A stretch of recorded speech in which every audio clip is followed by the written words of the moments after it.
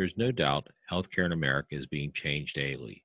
The Affordable Care Act is changing the face of healthcare and the health insurance landscape in America.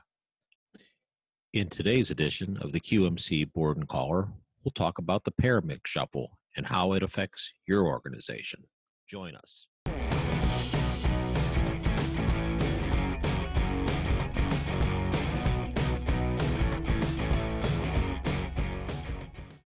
How is all this affecting your EMS agency?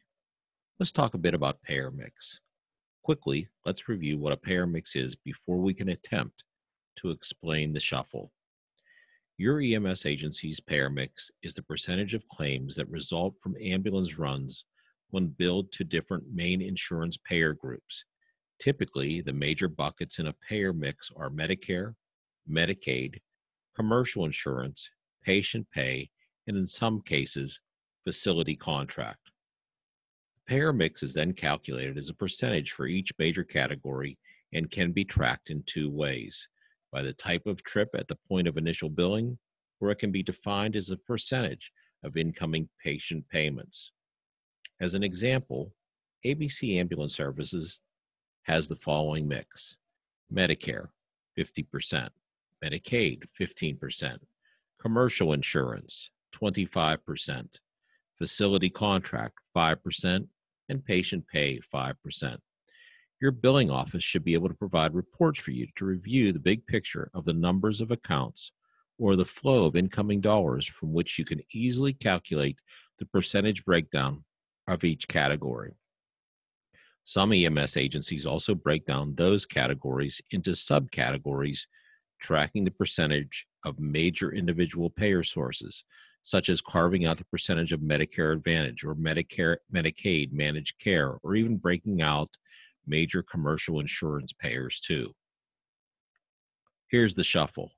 Most recently, the arrival and resulting effect of the ACA has caused many EMS agencies to notice some considerable shift from what was heretofore been a relatively consistent payer mix. Most notably has been a shift from the commercial insurance types to Medicaid, medical assistance, and in some cases, from the patient pay to other types. The federal government recently reported that as many as 3 million people were added to the Medicaid rolls in a 6-month period, ending in April of this year. A large majority of those persons were most likely underinsured before joining the Medicaid rolls. However, the healthcare industry as a whole has seen a drop in patients holding the traditional commercial insurance policy for such reasons as loss of employment or people working as underemployed individuals without the benefit of an employer-sponsored health insurance option.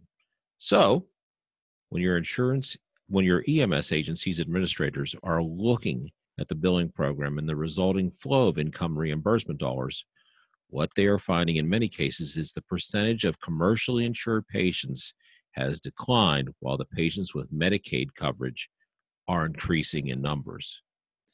As such, depending on the geographic coverage area your EMS agency operates within, there could be a shift from patient pay to Medicaid as well.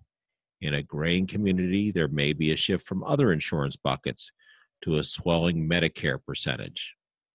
Now, how does this affect us? The shift will long have ramifications for an already economically challenged American EMS system. Please consider these scenarios as we've outlined. In the shuffle from commercial insurance to Medicaid, once insured patients whose healthcare coverage paid a good portion, if not all, of your EMS agency's bill for service, now finds that the same patient having coverage, but the resulting payment to your agency is, in most cases, considerably less dollars.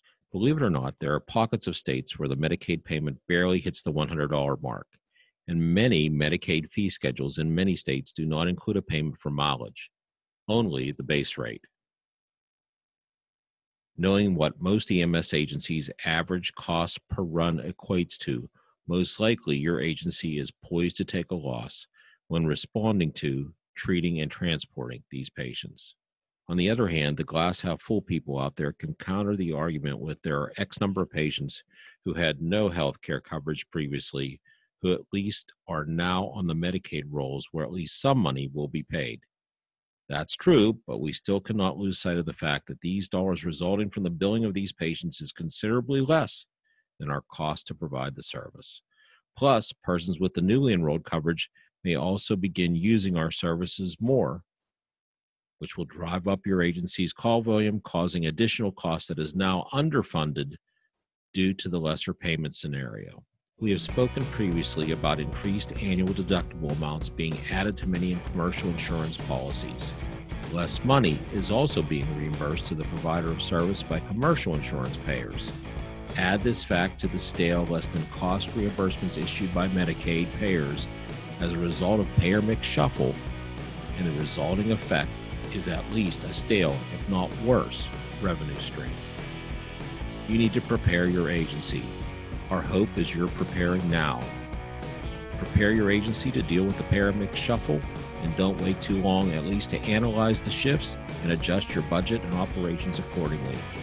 Ensuring you have a billing office that can help you navigate these changes is a big part in adapting to the evolving healthcare landscape. Folks, thanks for your time today. I hope you've enjoyed this presentation.